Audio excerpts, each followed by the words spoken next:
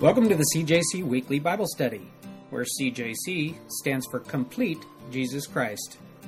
If your perspective of Jesus is based only on teachings from the New Testament, then your understanding is incomplete. Regarding what we often call the Old Testament, Jesus himself said, "These are the very scriptures that testify about me." So won't you join us today in our study where we esteem the newer and the older testaments alike. I'm your host, Jeff Smith, and currently we're working our way verse by verse through the first book of the Bible, Genesis.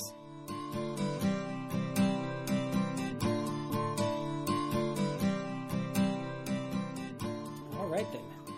Here we go. Genesis chapter 29. Genesis chapter 29, we looked at the first half last week. We're going to look at the second half this week. Last week we looked at this meeting at the well. Jacob goes down to the well. He ends up meeting Rachel. It sounds almost like it might be a love at first sight type of thing. It's kind of fun and interesting to look at and consider that here he is. He's meeting this woman at the well. And I can't help but think there's quite a few stories of women involving women and a well. All right, as even in the book of Genesis, there's quite a few. We've dabbled in this before, just had kind of fun, but popping into my mind in preparation for today's study, there was Hagar. Hagar ended up 2 times at the well. All right, one time she flees from her master. She flees from Sarah and Abraham. She's pregnant. She's out in the middle of nowhere, and God meets her. And it mentions that there happens to be a well nearby. And God says, go back. And then later on, after 13 and a half years later, she has Ishmael, and she's driven away. And this time she's out in the middle of nowhere, and Ishmael is just about to die from lack of anything to drink. And God meets her again, and there's water. There's a well, mention of a well. The same word that's used there is used here. We had the mention of the well when Abraham sent his unnamed servant, and he went out far, far away and ended up going to just the perfect place and ends up going to a well and ends up meeting who becomes later on the bride of his master's servant. So that was a kind of an interesting meeting at the well. Here we have a meeting at the well last time between Jacob and Rachel. And then there's another one. There's Moses ends up fleeing from Pharaoh when it was discovered that he had killed an Egyptian in defense of an Israelite, in defense of a Hebrew. And he flees to the desert, and he goes to the land of Midian, and it says he sits down by a well, and some women come up to feed their sheep, and they get chased off, and he defends them, and he ends up marrying one of them. One of them is Zipporah.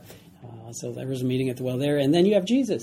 He ends up meeting the woman at the well in John chapter 4. Probably the most famous woman at the well story of all of them. John chapter 4, Samaritan woman comes to the well in the middle of the day. You don't expect her to be showing up in the middle of the day. And they have this long conversation, really an interesting conversation. The focal point or the climax of that conversation is found in verses 25 and 26. It says, the woman said to him, "I know that Messiah is coming, who is called Christ.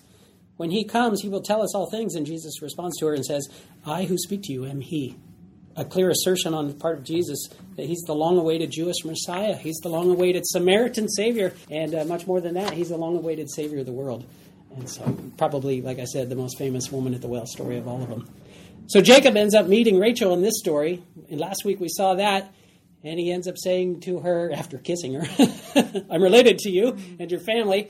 And she runs off to tell Dad, which is Laban. Laban comes out to greet him, brings him in, and they end up kind of having a mini family reunion of sorts. They had never met before, but they are kin, they are family. And so here we pick up in verse 15. Verse 15, somebody mind reading verse 15? Then Laban said to Jacob, "Because you are my relative, should you therefore serve me for nothing? Tell me, what should your wages be?" Excellent. Tell me what your wages should be. Should you be serving me for nothing? It sounds like he's probably been serving him for nothing for the time he's been there so far. If you look at the verse before, how long has he been there so far? A month. So it sounds like he's probably been earning his keep, if you will, by staying there and working for a month. Laban finally, after a month, says, "Hey, let's talk about wages. If you're going to stay here, you don't look like you're going to be leaving anytime soon. Let's talk about what can I pay you, because you're actually doing some work for me." And it's kind of interesting that Laban puts it out there to make Jacob choose the number first. This is like a classic haggling tactic. Mm-hmm. You get the other person, the other party, to state the number first, and then you can work with it. And so there's a classic haggling tactic going on there. Stay quiet until they do. That's right. That's right. You've heard of it before. So here he's put it out there. He's like, "Hey, name your wages. What's it going to be? Tell me what your wages should be." Verse 16. Now Laban had 2 daughters. The name of the elder was Leah, and the name of the younger was Rachel. He's already met Rachel. We've met Rachel. This is the first time we're introduced to Leah. Leah is the older of the 2 daughters, and her name means wild cow. Mm-hmm. And Rachel's name means ewe lamb. All right, so what's it going to be? Is it going to be the wild cow or the ewe lamb? All right, so I'm not saying that you should choose the wild cow, and I'm not saying you should choose the ewe lamb, but there's something that captures his interest about them. We see in verse 17, it says, Leah's eyes were, well, the Hebrew word is rock, all right? There's no shortage of definitions for this word. The shortage is what does the author mean by it? All right, so this word can be translated as weak or delicate or frail or tender or soft-hearted, timid, fearful, gentle, youthful, feeble, or even impotent, dull-eyed, cross-eyed, partially blind, or lacking a gleam, a sparkle, or a luster.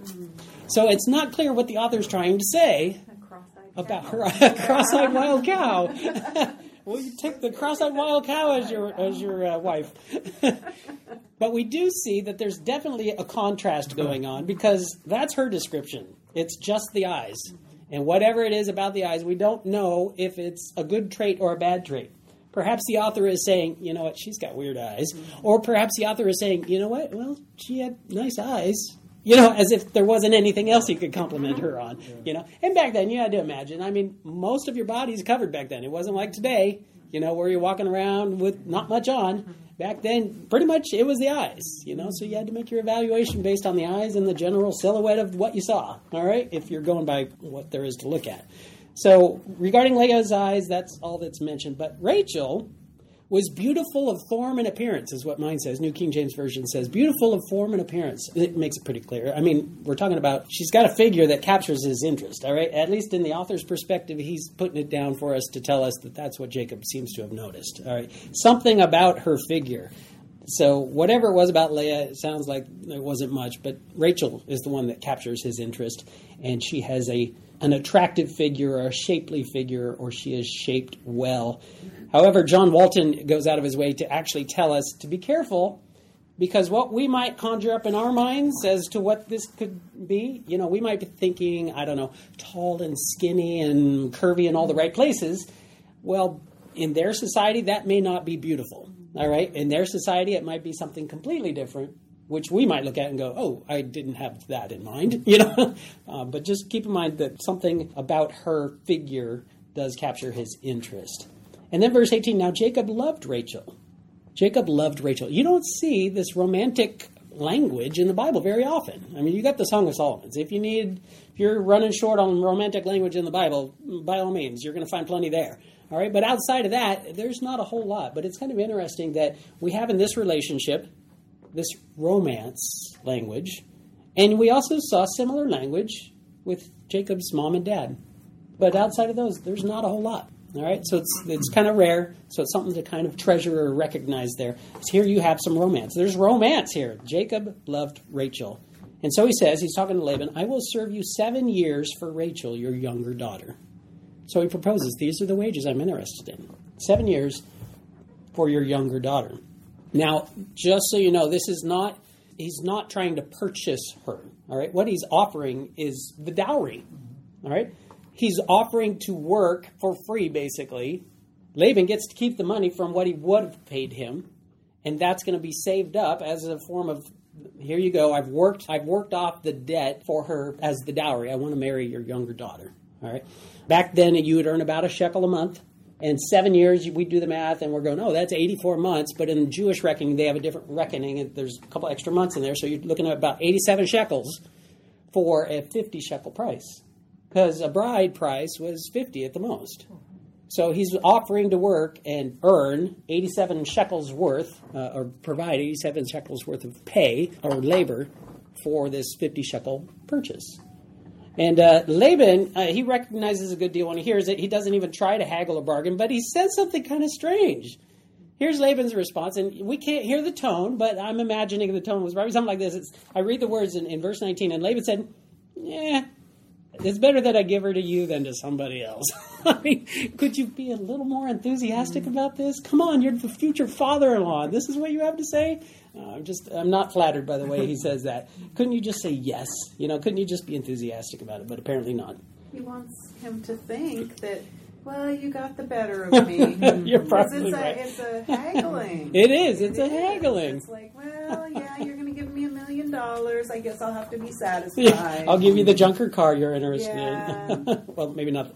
I shouldn't liken Rachel to a junker car. But the reason for a dowry back then is basically you would provide enough money that if you were to die, or if you were to desert your wife, or if you were to divorce her, that she's going to move back home. She's going to go back with her parents, most likely, and that's going to provide for being able to take care of her. Oh, really? They typically would not end up being marriageable after that. Most of the time, the woman that comes back to the home isn't a good prospect to get remarried in this culture, in this society. So to raise the dowry was the insurance policy, if you will, to make sure that she's well cared for if you decide, you know what, forget it, I'm not happy with her, we're getting a divorce, or whatever the case might have been. Today we see similar but strained vestiges of that in a wedding ring. You're supposed to buy the big fancy ring, right? But if you break up, she's supposed to have that to be able to use to take care of her. All right, so there's kind of these loose connections that you might have nowadays. So it's to serve as a dowry. Verse 20, so Jacob served 7 years for Rachel, and they seemed only a few days to him because of the love he had for her. Isn't that sweet? You see that on a Hallmark card or something. Again, there's that romance. I mean, it just feels like you want to just cheer for them. Even though Jacob's been the scoundrel all along that we've seen so far, you just want to see the couple get together. You know, you want to see it come to pass. I mean, they're in love. What could happen? As we're going further, I should also say this. Regarding that statement or that phrase regarding a few days, that same phrase is the phrase that was on Jacob's mom's lips when he left home. And she says, just a few days, it'll all be over. Your brother wanting to kill you, it'll just blow over. Just a few days. It's the same phrase. It's the same statement. So now he's served 7 years, so he's been away for 7 years, and it seems like just a few days to him. Verse 21, we see the passage of the 7 years. All right. So then Jacob said to Laban, give me my wife, for my days are fulfilled that I may go into her. Give me is a demand. It's not a request. So it sounds like as he's nearing the end of those 7 years, it's like, I can't wait for this to be over. Right? And what do you suppose it means when it says that I may go into her? It should be pretty clear. We're all adults here, right? Yeah, they want to consummate the marriage. This is describing sexual intercourse. He's not saying, give me my wife so we can take long walks through the desert. He's not saying, give me my wife so that we can lay down on the sand and look up at the clouds and imagine what we see up there. He's not saying, so that we could start a family. No, on his mind, he wants sex. And after 7 years of thinking about it, I can't blame him. I guess. I had a very short engagement. I can't imagine a 7-year engagement. All right, so that's what he's talking about there. By the way, that does remind us of the relationship that Mary and Joseph had during the time of the birth of Jesus. The arrangement was a betrothal and then the actual wedding when your relationship was consummated. So in the relationship that Mary had with Joseph, it was a 1-year betrothal typically at that time. And so you were spoken for. You weren't going to be married to somebody else. At the end of the year, you were going to be married to that person. But it was a year-long wait. And so you have that as part of the background to that story. Here, it's a 7-year wait. So it's a little bit longer of a wait. But after 7 years, he's been chalking off his calendar, counting down the days. The days finally arrived. One other thing to notice as well, though, is they've kept themselves pure the whole time. Because if they've been having sex the whole time, in our society, you wouldn't see that statement. Because now everybody just moves in with one another and they don't care about waiting. But this is a statement that they waited a long time. So it is possible, humanly possible, to wait. Verse 22, then, moving on. And Laban gathered together all the men of that place and made a feast. The Hebrew word for feast there is actually a drinking party. It does have food too, but it actually comes from the verb that means to drink. All right, so it's drinking first and foremost and then eating. So be careful. You could get drunk. 7-day long feast is not uncommon. And in this story, we'll find out it's a 7-day feast. And a lot of drinking. So people are going to get a little tipsy, maybe even Jacob. And then as we go from there, verse 23, now it came to pass in the evening that he, this is Laban, took Rachel, his daughter, and brought her to Jacob, and he went into her. Leah. Oh, did I make a mistake there? Yeah. Wait. That can't be right, though. Yeah. Leah's the wrong person. He worked 7 years for Rachel. Right. But it says Leah? Yep. Oh. Imagine, if you will, this is the wrong person. Laban brings to the wedding chamber the wrong girl. He brings the wild cow and not the ewe lamb. He brings the wrong person, the older daughter, not the younger daughter. And then it ends with, and he went into her. He's apparently duped. He thinks it's Rachel. Otherwise, he's going to say something, right? Yeah. He's going to speak up. If he knows it's not Rachel, he's going to say something, but he apparently doesn't know. And he consummates a marriage that he didn't want. In fact, when his dad gave him the blessing, you remember there was nothing dad could do to undo the blessing. Remember that? Mm-hmm. In marriage, once you consummate the marriage, there's nothing you can do to undo that situation. The trickster back home gets tricked at Laban's house. He's finally met his match. He was able to secure the birthright of the firstborn with a bowl of soup.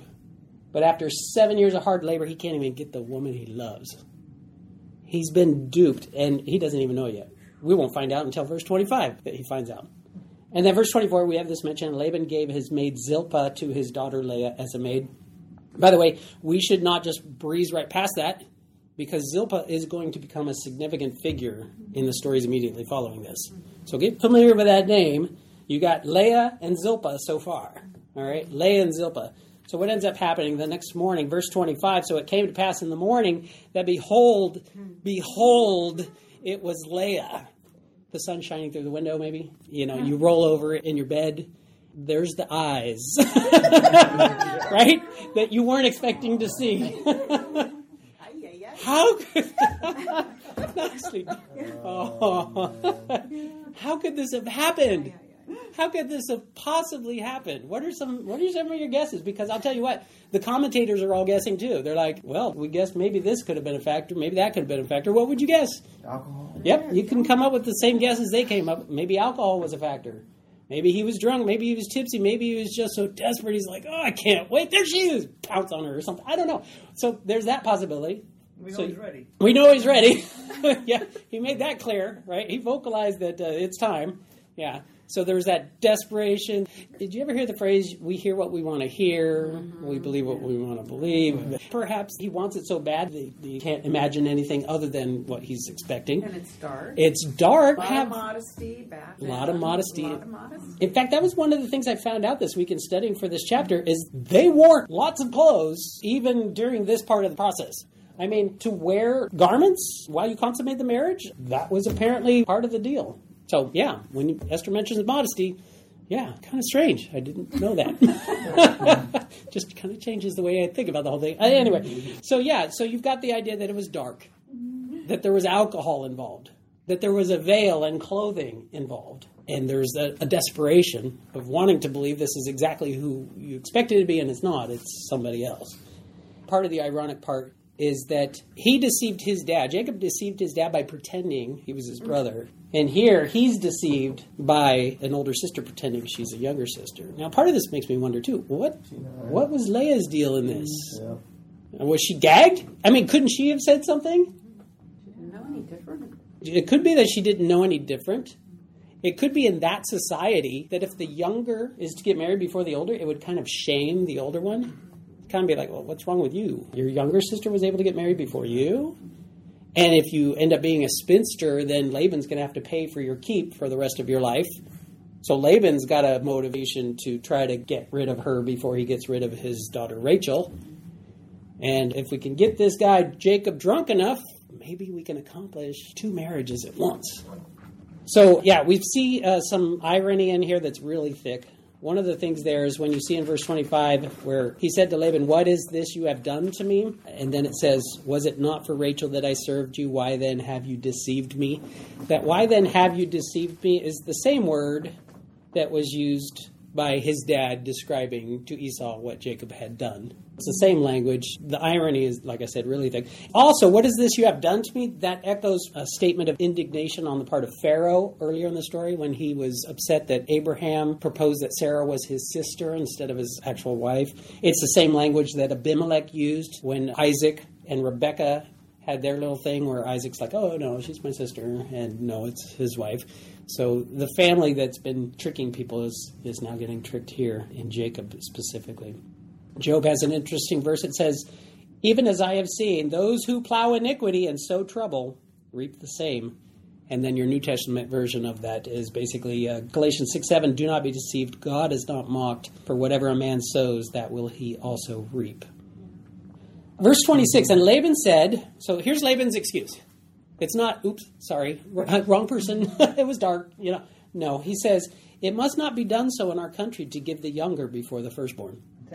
Intentional is exactly right. He did this on purpose. Yeah. You noticed earlier when Jacob said to Laban, okay, time's up, bring me my wife. There was no response. Laban never said, okay, I'll bring you, Rachel. How about Rachel? How about Rachel that night? Where's she at? Couldn't she have stopped it? Couldn't she have stopped it? There's a couple possibilities. Yeah, Dad wanted it to happen. He was going to make sure she wasn't around or didn't know about Rachel. The father controlled everything in that kind of society, and he would never have said, "Hey, honey, guess what? Your sister's getting married." Well, he wouldn't have said, "This is, you're intended for Jacob." Huh.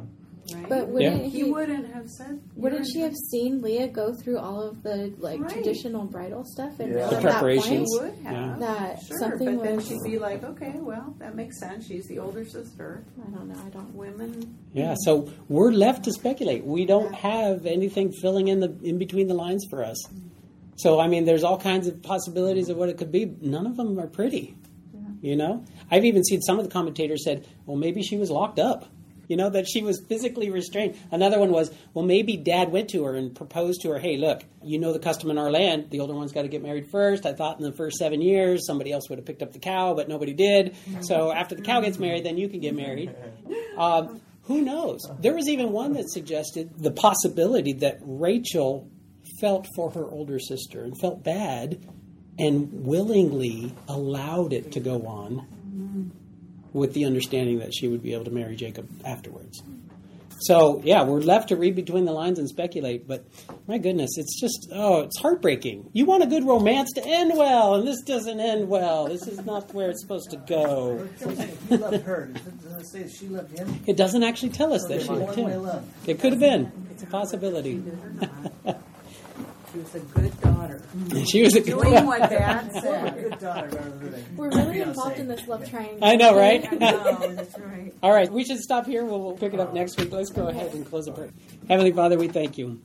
We thank you, Lord, that you do not deceive us. Mm-hmm. We thank you that even though we're going to go through this life and we are going to meet shysters and scoundrels and people that have their best interest at heart and not ours, though they would say differently, that we can find you time and again trustworthy.